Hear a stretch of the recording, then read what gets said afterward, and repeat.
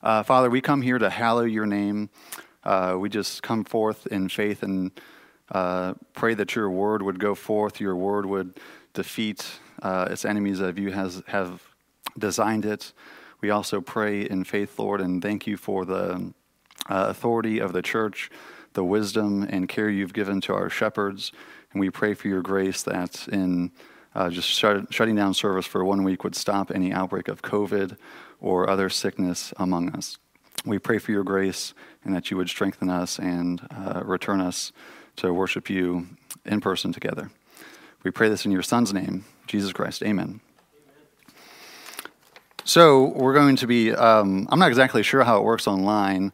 I've never actually done the outlines or anything online, but I think it's in the comment section. I'm not tech savvy. I know I'm in that generation that should be, but I am not. And so I think if you click on in the comment section, we've uploaded the outline and you can follow that along there. Hopefully that will actually help you and it will be less confusing than more confusing. But today we're going to talk a little bit about the history of Halloween, holy days, and the Christian mandate to take dominion. So obviously yesterday, October 31st, is what we celebrate Halloween, or the longer version, All Hallows Eve. Also, Reformation Day falls on October 31st. Today is, in some church circles, would be called a holy day of obligation, called All Saints Day. And so I want to do a little bit of a history lesson real quick on why we celebrate that as Christians, or 3 ways Christians view that throughout history. And then what I think is the biblical position. We'll look at one of those 3 and some scriptures to encourage us. And just so you know, this was originally a 3-hour Bible lesson. So we're condensing it down to 40 minutes or so. So we'll try to fly through the history stuff and get to the some other stuff. So before we do that, before we actually get to the history, there are generally 3 takes on Halloween. 2 of the 3 most Christians take today, at least as far as what I see. One is capitulation to the culture. That is that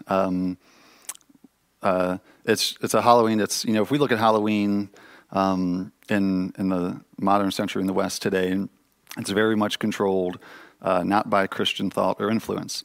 And so a lot of Christians just capitulate to the culture, just do whatever the culture does, and it's okay, it's not a big deal, and we carry on. The other option is non-participation, and that could be geared out of fear, because, this is the world's holiday now, or if you knew about the history of it, you might just say Halloween is the world's holiday. One thing I've always enjoyed doing in this age of information, especially early on in like theological circles, I would just Google something and not really trust whatever source I found to be accurate or true, not knowing whether that would be true. But I would search like when Catherine mentioned today, like Calvinism and Arminianism have been at odds, I would Google things like the Christian defense of Calvinism. And I would Google the Christian defense of Arminianism. And I would look at that from a couple different perspectives, and then with my own understanding of Scripture and wisdom from other people, I would then say, okay, which one of these actually conforms to God's thought and character and mind through the Scriptures? And which one has been broadly adhered to in the church throughout throughout church history as well. And so many people take today, and I grew up in a Christian circle where it was mostly the devil owns Halloween, that's a satanic holiday.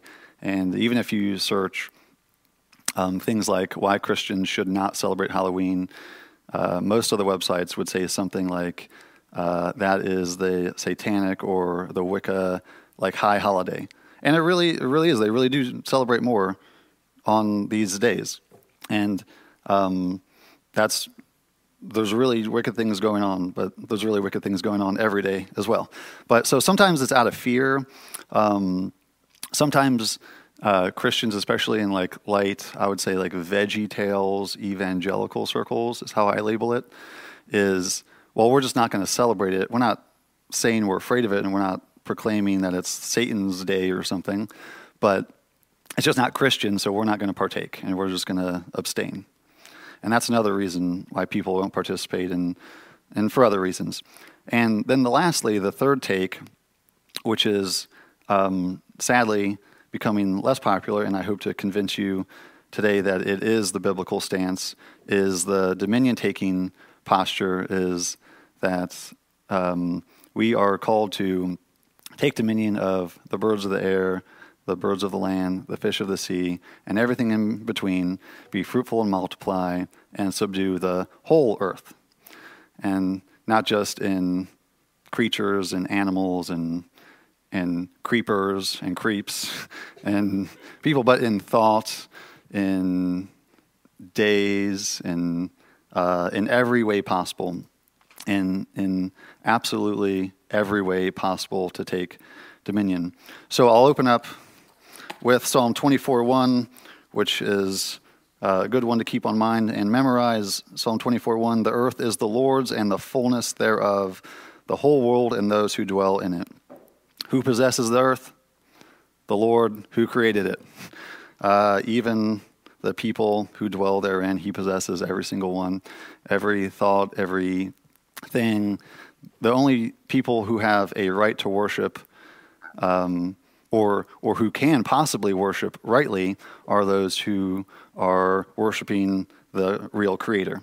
And so when we look at, whether Christians capitulate to the culture or they don't participate, we already start to take a non-biblical idea that hasn't even been popular throughout history, and we'll move on to the history lesson here in a minute to kind of show that. And so, I don't know how many people are actually watching or listening. It's always hard in doing things video stream because you don't know, what's actually going on out in the real world, but or who's there, or when we did this at Wright State, it was more conversive, and we would raise hands all the time, like how many people celebrate Halloween and how many, whatever.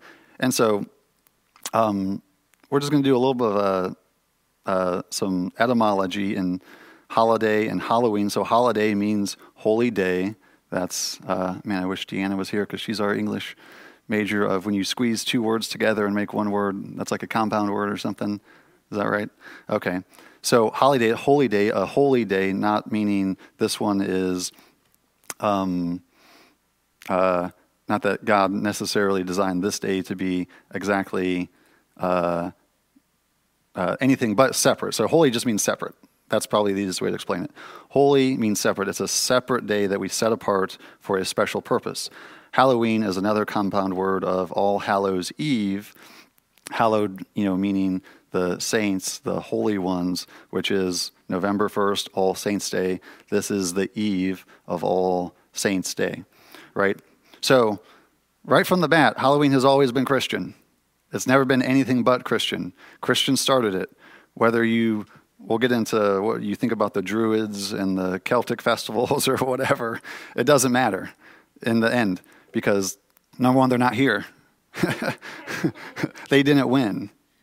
And number two, it's the Christians started Halloween. And so Christians have always had a mandates from God to have days that are separate. You'll see if you're on our outline, Deuteronomy 20 or Deuteronomy 5:12 through 15. We won't read the whole thing, just for time's sake. Observe the Sabbath day to keep it holy, as the Lord your God commanded you. 6 days you shall labor and do all your work. But the seventh day is a Sabbath to the Lord your God. On it you shall not do any work, you or your sons or your daughters or your male servants or your female servants or your ox or your donkey or any of your livestock or the sojourner who is within your gates, that your male servants and your female servants may rest as well as you. You shall remember that you were a slave in the land of Egypt, and the Lord your God brought you out from there with a mighty hand and an outstretched arm. Okay, so we know that's a commandment of the Lord to set the Sabbath day, this weekly Sabbath, as a special day separate from the rest, where we're not going to do any routine labor.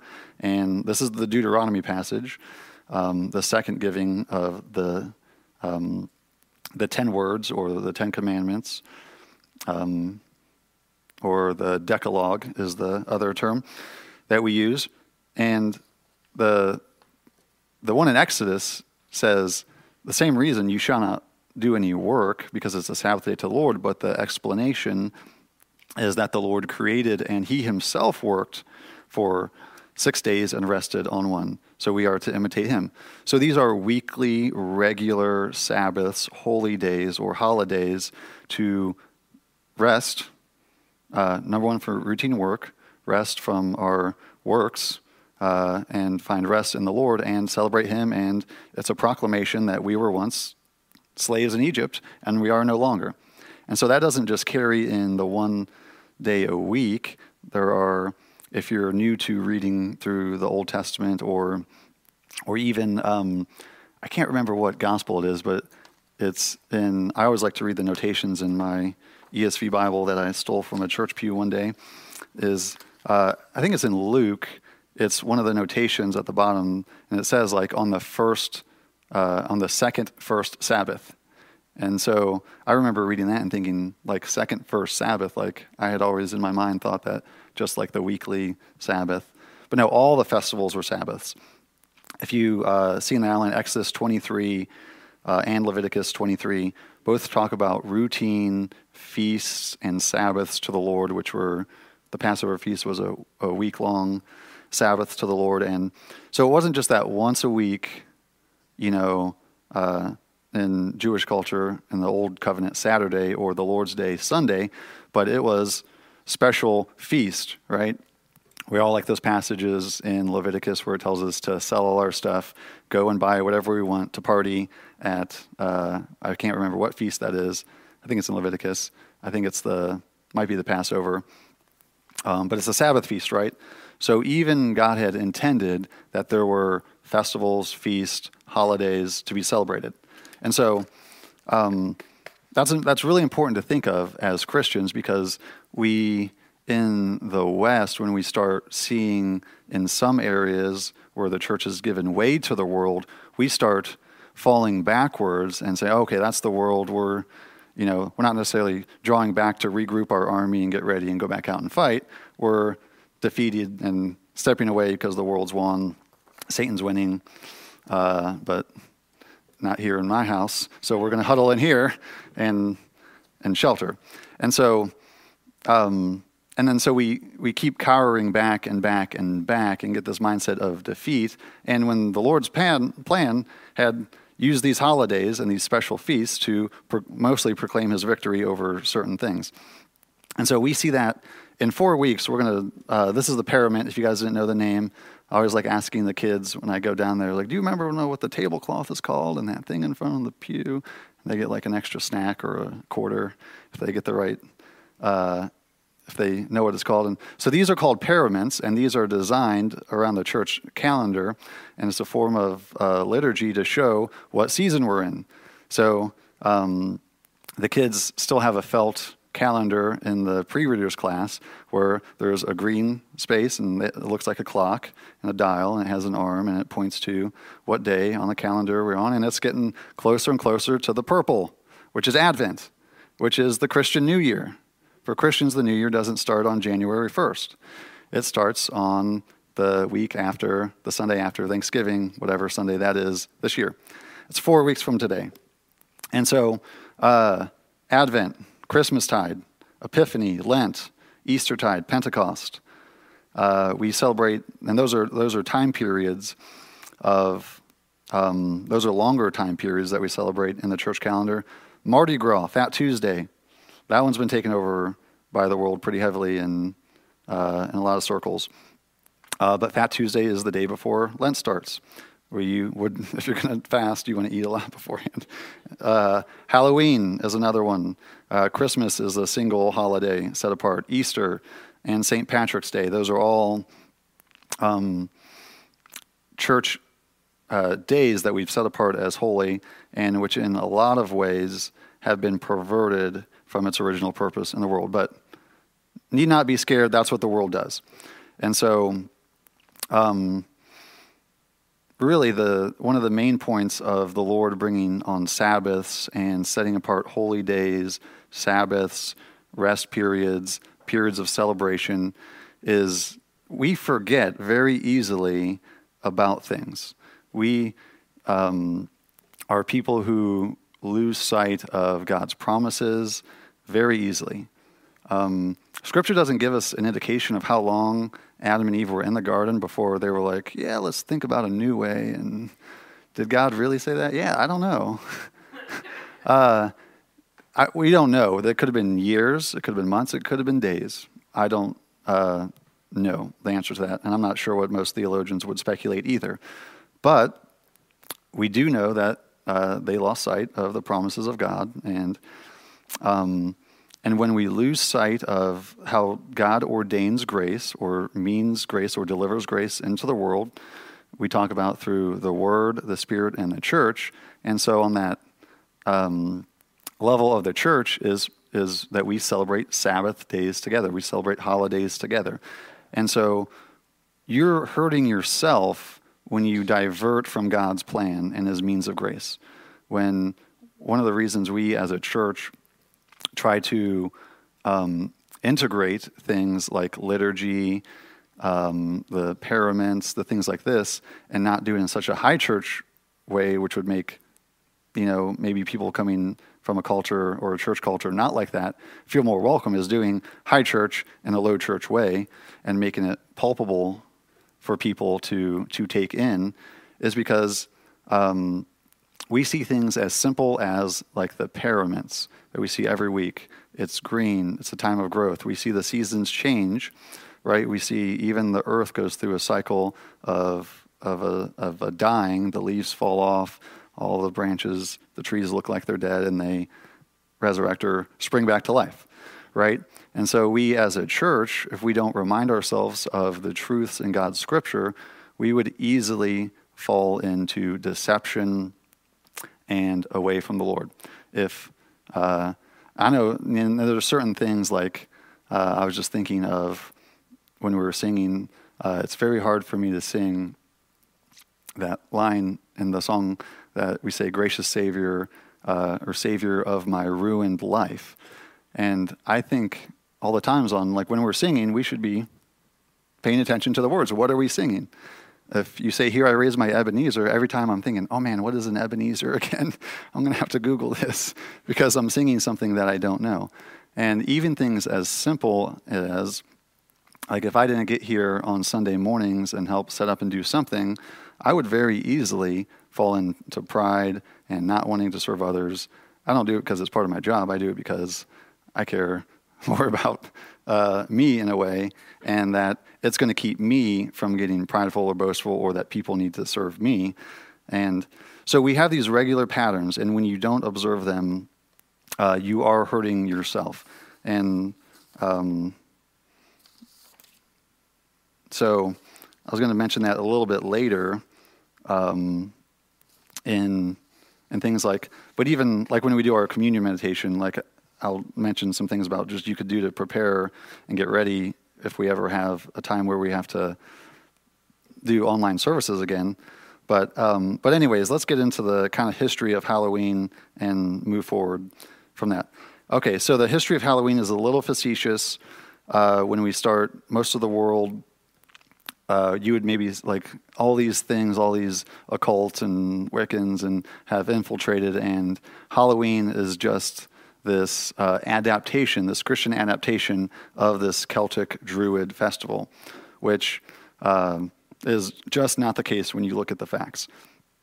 And so Samhain, which if you phonetically pronounce it, it looks like Samhain, but it's pronounced Samhain, was a Celtic festival to worship the Lord of the Dead on October 31st with its New Year, with their Celtic Druid New Year beginning November 1st.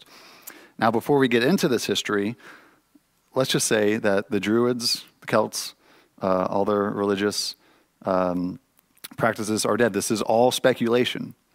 What we know about them is because the Christians took over and took some notes. but weren't particular about recording what they did because the Lord has come, he's taking over. So all of this is actually speculation. There are no source documents from the Druids or the ancient Celts on how they worshipped, who they worshipped, and what they did on what dates. So how do you know? What's your epistemology? Well, we are trusting that there are some, as the Christians took over Ireland and drove out paganism, that they did record some things and yet we get some of the things that we are looking at here on how they worshipped was like letters that Christians wrote to other Christians, and there are some source documents that tell about like other things that were going on in the culture, but they were never primarily writing about the Druids. And so that's a good place to start because there will be people who assert facts like that, and if you ask them how do they know, they'll be like, well, I Googled it once. And, it's just, you have to really do your research when people are trying to say things like that. And you should do your research. So I've got some extra notes as far as I'm going to read this paragraph. On May 13th, 1609 AD, Pope Boniface IV dedicated the Pantheon in Rome in honor of all Christian martyrs. And the Catholic feast of All Martyrs' Day was established in the Western Church. So think about that time period, 609 AD. He dedicated the Pantheon in Rome and made it a church, which was a Roman building to dedicate sacrifice to their gods, to the Roman gods. So later, Pope Gregory IV expanded the festival to include all the saints as well as the martyrs and moved the observance from May 13th to November 1st in 835 AD. So sometimes it'll sound a little confusing because you'll do some research and you'll find and ask, who started Halloween? All Saints' Day started in 609, but sometimes they'll say Pope Gregory the Fourth, and sometimes they'll say Pope Gregory the Third. So which one is it? Well, it's that Pope Gregory the Third made it a day, but Pope Gregory the Fourth. So Pope Gregory the Third was in the mid-1700s. The mid-1800s was Pope Gregory the Fourth, who made it a holy day of obligation in the church. So it was celebrated earlier, 100 years earlier, in the mid-700s, but in the mid-800s, it was made an official church day of observance and moved it to November 1st as far as All Saints' Day. And so by the 9th century, the influence of Christianity had spread into Celtic lands, where it gradually blended with the supplanted and older Celtic rites. In 1000 AD, the church would make November 2nd All Souls' Day, a day to honor the dead. I'll talk a little bit about that here in a minute. It is widely believed today that the church was attempting to replace the Celtic Festival of the Dead with a related church-sanctioned holiday. So All Saints' Day, November 2nd, tomorrow, is a day in the Roman Catholic traditions where they celebrate those who have not obtained heaven, but they're in purgatory. And so that's All Souls' Day. All Saints' Day started with Pope Boniface with celebrating and honoring those who have been martyred. And how early Christian thought was anybody who was martyred would obtain to a saint. And so when we think of, in our Protestant way of thinking, when we think of like, if we were just to say All Saints' Day, we would maybe instantly go to, I'm thinking of like all the Christians who have died. That's not how it was intended. Saints started with martyrs, and then those who were canonized into the church, who were recorded as saints. And then it eventually grew, as a lot of things do in Catholicism. After the Reformation, the reformers weren't trying to abolish any particular things in this way. They weren't abolitionists in that sense. They were reformers, and so even the reformers still celebrated All Saints' Day and All Hallows' Eve, but they did not pray for the dead and things like that. So they were reforming. They weren't saying, I'm going to abolish this practice. That's the Catholics. That's whoever, and we're going to hide in our corner, right? They were constantly trying to reform the church. And so that actually grew so much that now in Catholic circles, and that All Saints Day is honoring all the dead Christians who have attained to heaven. And so that's the influence of the Reformation on Catholicism as far as it goes to All Saints Day. And so you could make a case that Pope Boniface IV established All Saints Day, that May 13th, that initial one in 609. You can say that was intended to co-opt with the pagan Roman festival of the Feast of Lemurs, which was a festival in pagan Roman culture that you would exorcise or expel the bad spirits or ghosts from their home.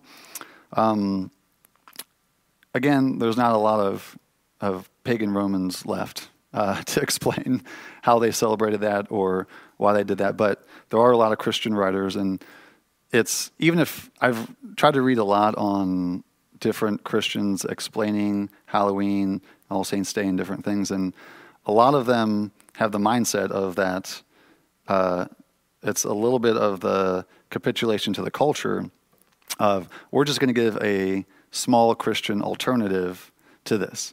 But that's not what the church was doing. That's not what the church had ever done.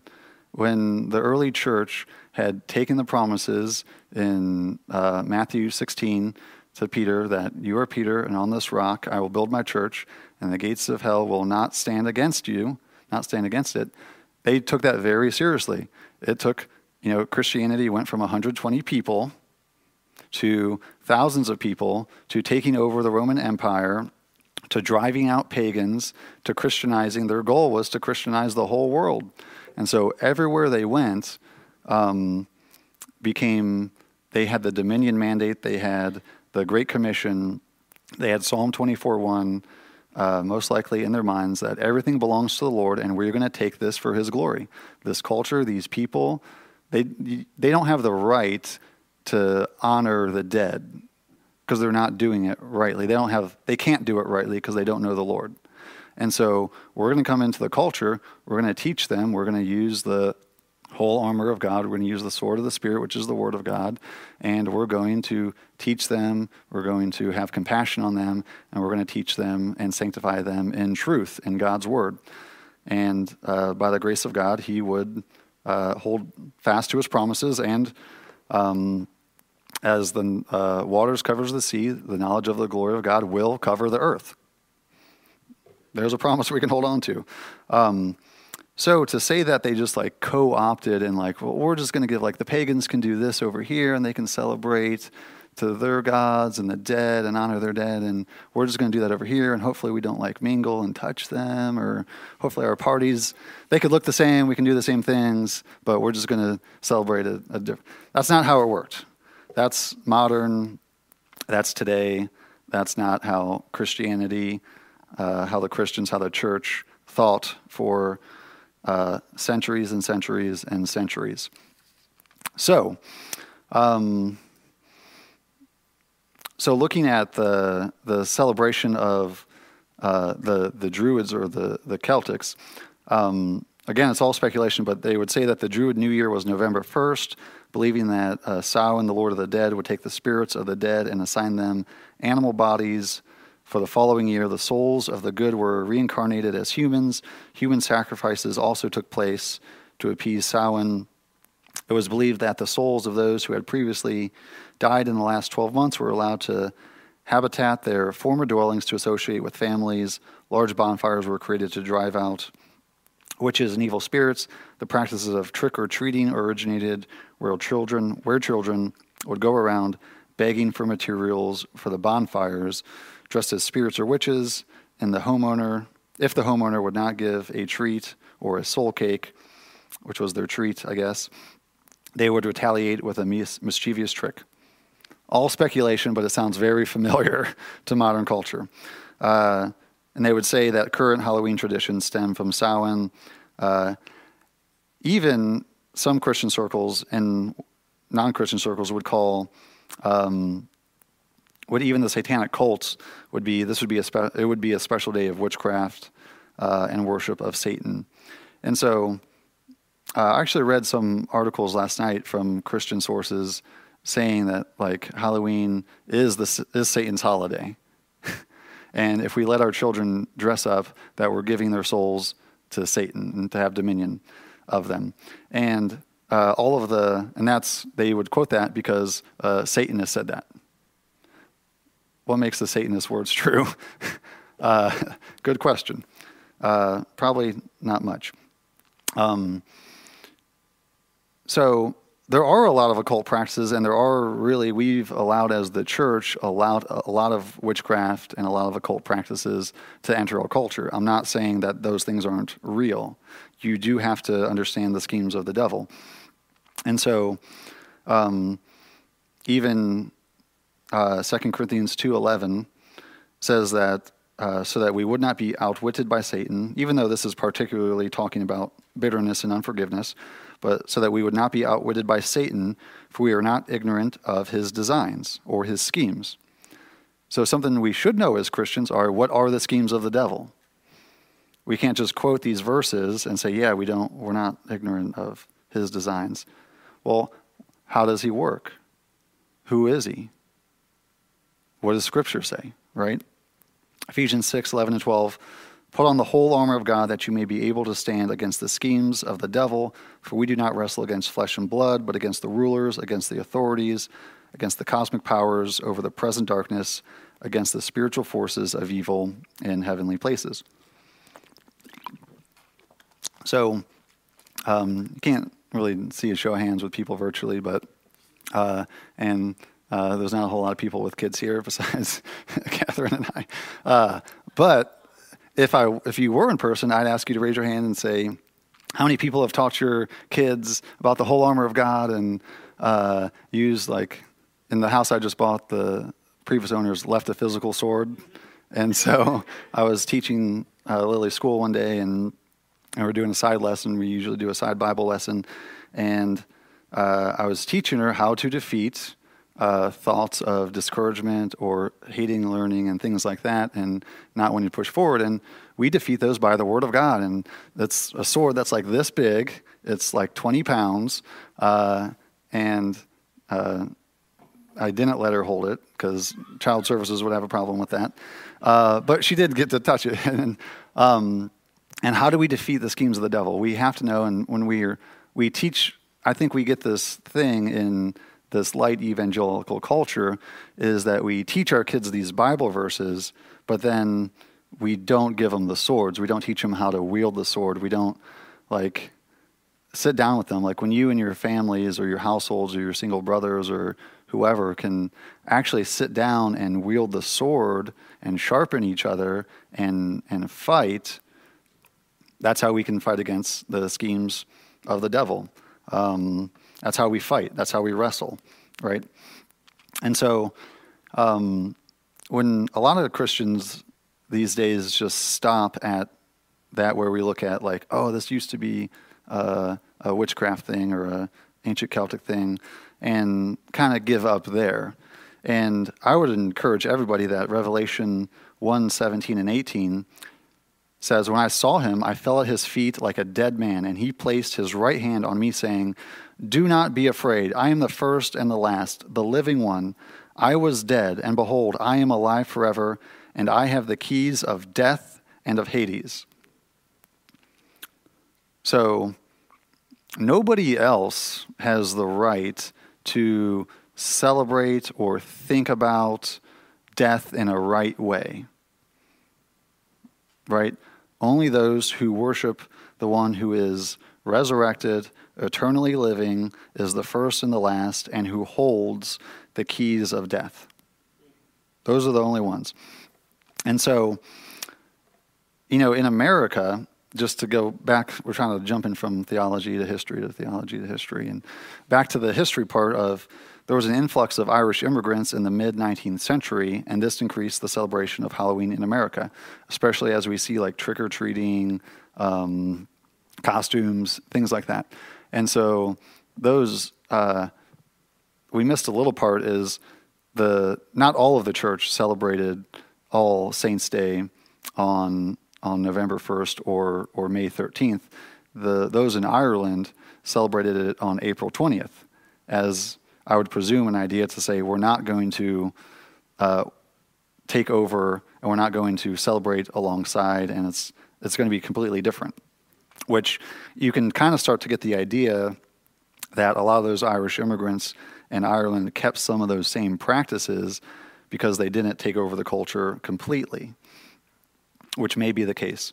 And so with that, the influx of Irish immigrants and the influence of premillennial thought at the time, I think it gave way to our culture being more acceptable and open to the idea that this is slowly going to become a satanic holiday, unless that we're going to take dominion of this for Christ's glory. And so they had forgotten Romans 16:20, the God of peace will soon crush Satan under your feet. And but that's not like for us today. That's in another 1,000 years or right before Jesus comes back. Or after he comes back or something. I don't know how premills think. But no, this was written in the first century. The God of peace will soon crush Satan under your feet. That's a promise. There's no doubt about it. Paul doesn't say, well, I really hope, and maybe he will, and just keep holding on. He will crush Satan under your feet. And so that's the way we take back cultures. That's the way we take back our families. And this thought should go deep into each one of us individually. And so Halloween is a celebration commemorating the saints and the defeat of death and Satan through mockery and laughter. And so medieval Christians began celebrating by mocking Satan. They knew he's a fallen angel, but believed the best way to defeat him was to attack his pride, mocking him by making him look like a court jester. And so we've heard this from the pulpit before. If you haven't, started in the medieval Christians began celebrating before All Saints' Day on November 1st, All Hallows' Eve the day before, with a celebration of mocking Satan, not deriding him like it says not to do in Jude. Is it Jude? But in a way of saying that he has no power over us. Christ has won. Jesus Christ has ascended. He was coronated to the throne, and from forth comes his reign and is going out into all the earth to continually crush Satan's head through the church. That's a good thing to celebrate. That's a good party.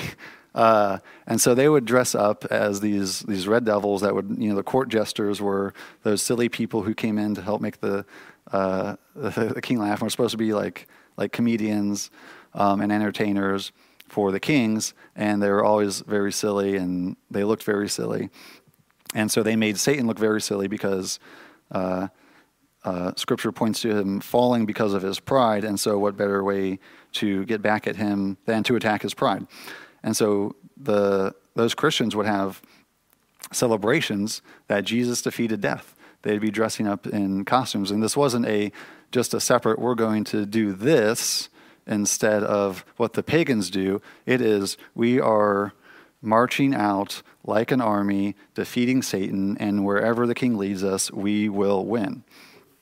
And so one thing we've gotten away from as a church is there should be terms that we know and understand. Now, these are assigned by different people in church history. This isn't, you can allude to different biblical concepts and things, but there is what's called the church triumphant. Does anybody in the crowd know what the church triumphant is?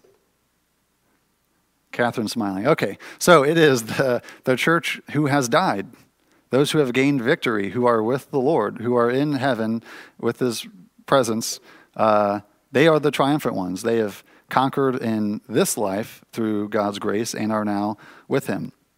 And there's another term, because we're Protestant, there's three terms, but we will not get into the term for those who are in Catholicism in purgatory. But we here on earth are the church militant. We are the army. We're not the church Veggie Tales, or, we're not like this some lower level form. We are a military army sanctioned by God to bring about his glory and his righteousness in all the earth.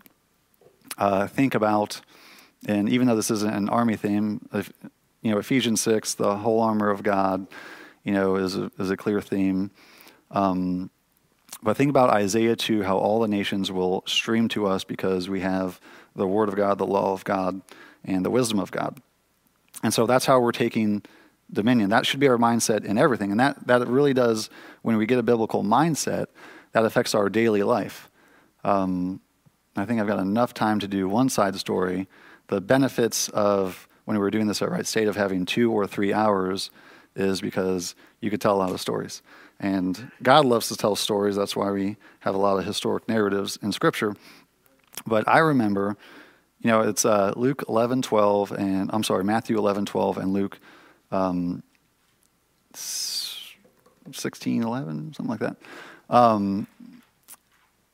where Christ talks about the violent enter the kingdom by force.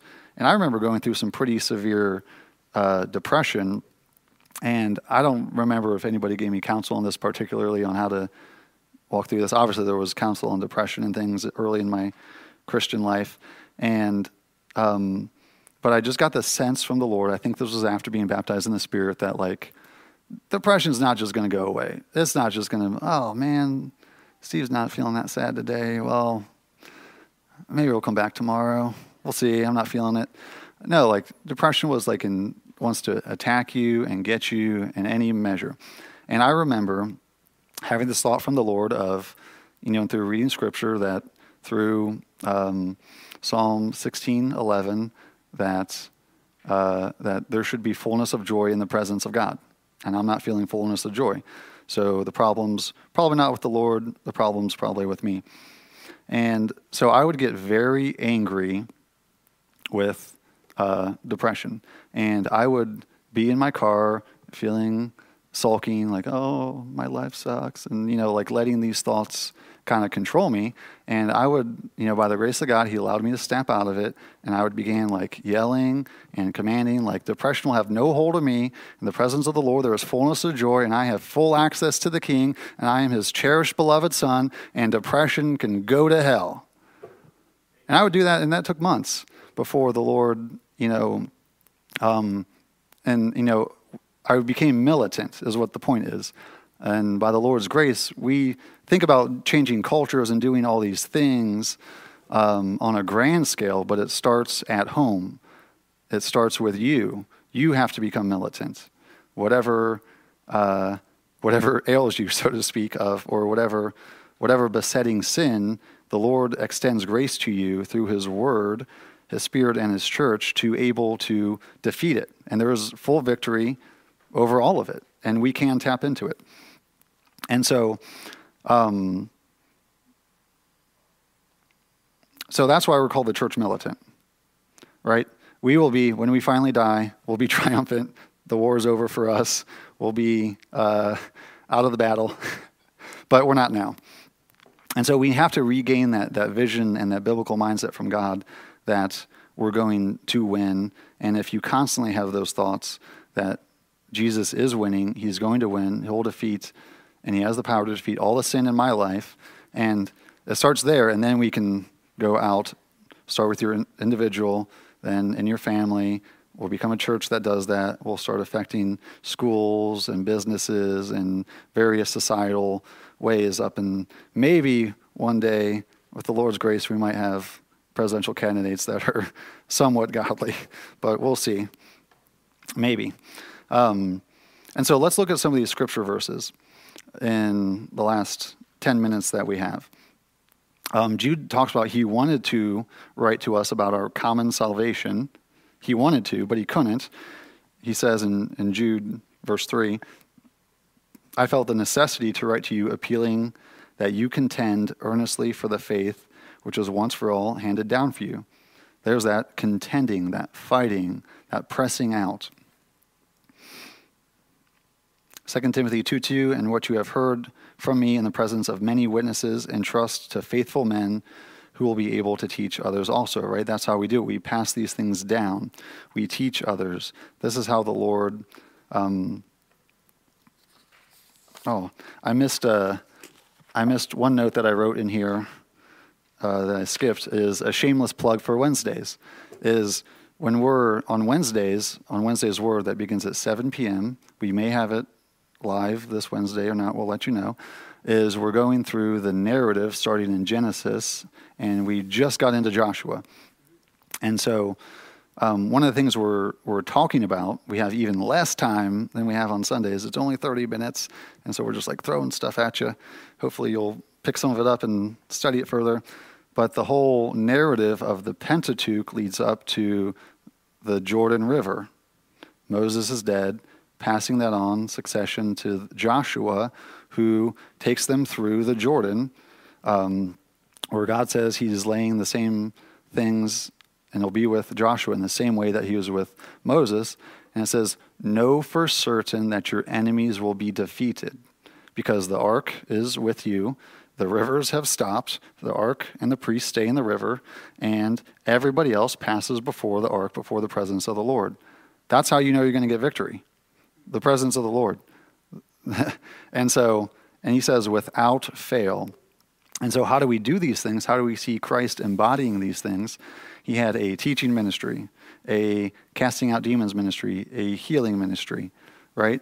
But largely was teaching. That was at the forefront of all of his ministry, is that teaching these things, bearing with them, having compassion on them.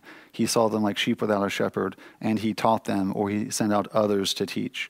This is how Jesus began to take victory and did take victory, not just in his substitutionary death, but in bringing us real truth from God, from the Father. And so that's how we do it others. We teach others also through faithful men. We already quoted Psalm 24:1.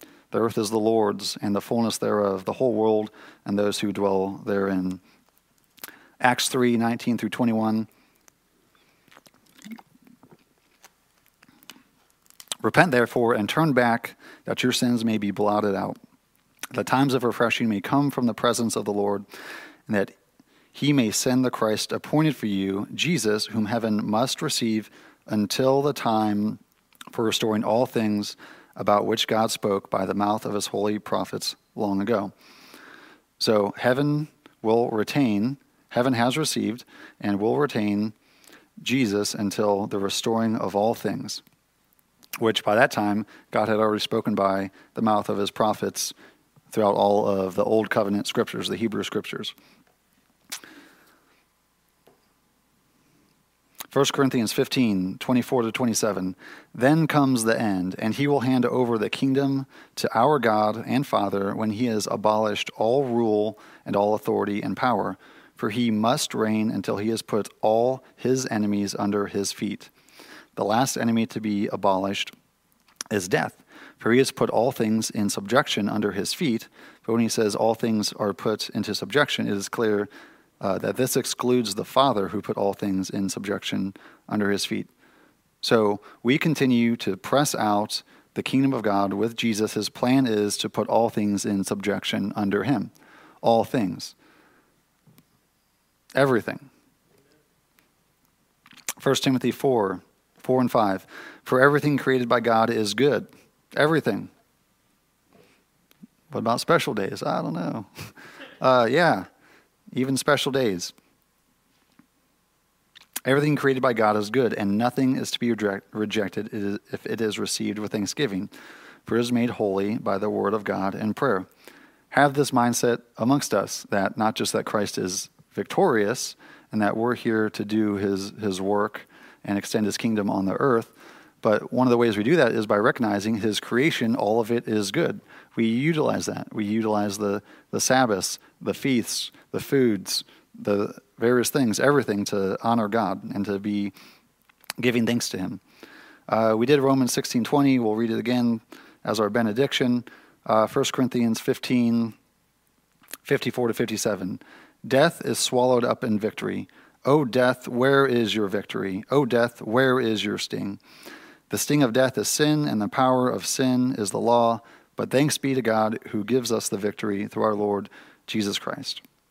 Right? Like we've already said, nobody else has the right to celebrate, to honor, to remember the dead rightly or truly apart from those who are thinking the way God thinks and biblically and honoring the king of death, the one who has overcome death, right? So we shouldn't be the ones who sit back and watch the world take over. We need to be individuals, a family, a church who is progressively, just like those in Israel, were progressively driving out the enemies. One thing I'm trying to get over and over and over on Wednesdays is that we're in the promised land. We're not waiting to get to the promised land. We're in the promised land, and we're driving out the enemies. So when we think about, if we had the thought that we're not in the promised land and we'll eventually get there, we're essentially saying we're still in the desert, we're being tried by God, and we just have to hold on until God brings us there. But he's already won that victory. We've already passed into the promised land. God's already brought forth that through Jesus' victory over all his enemies, over sin, over death, and the world. And he's set us free. And we're to be mobilized, right? We're not to be immobilized by fear of death, even. And so lastly, I want to read Psalm 2, 1 through 4. Why do the nations rage and the peoples plot in vain? The kings of the earth set themselves, and the rulers take counsel together against the Lord and against his anointed, saying, let us burst their bonds apart and cast away their cords from us. He who sits in heaven laughs, the Lord holds them in derision.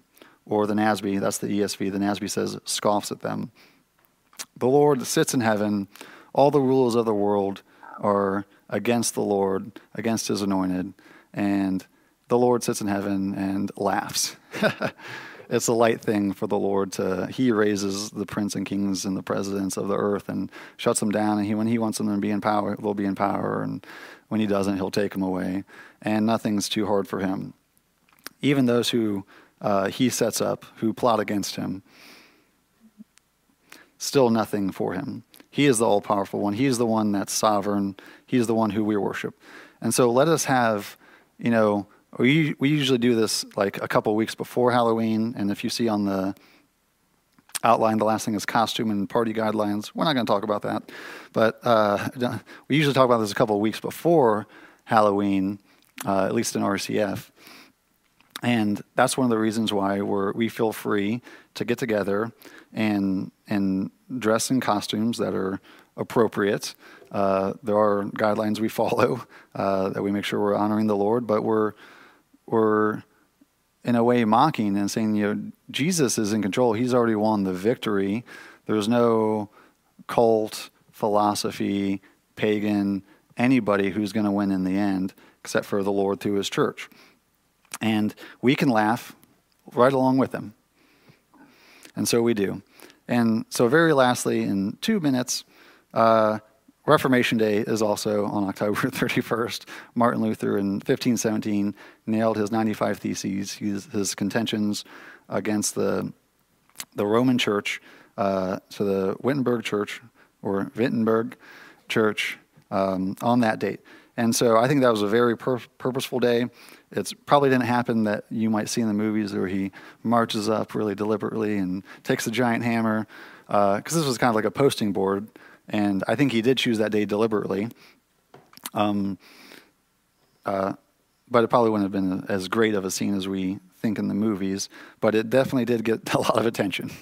And so through that, and we always read through we read some of the 95 Theses. I would encourage everyone to research that and read it. If you haven't, especially the first about 10 or so on repentance, and how Luther was trying to make reforms and debate these things in the church to glorify God. So let's pray, and then I think we go straight to the communion meditation. Lord, we honor you, Father. We know that you have held the victory. We pray that you would give us faith to hold fast to your promises, that you reign victorious. No one's going to defeat you. Your kingdom is going to expand, and it is our honor to partake with you in that. Give us wisdom, fill us with your Spirit, utilize your church, utilize us as a body of Christ to do your will here in Dayton. We pray this through your Son, Jesus Christ. Amen.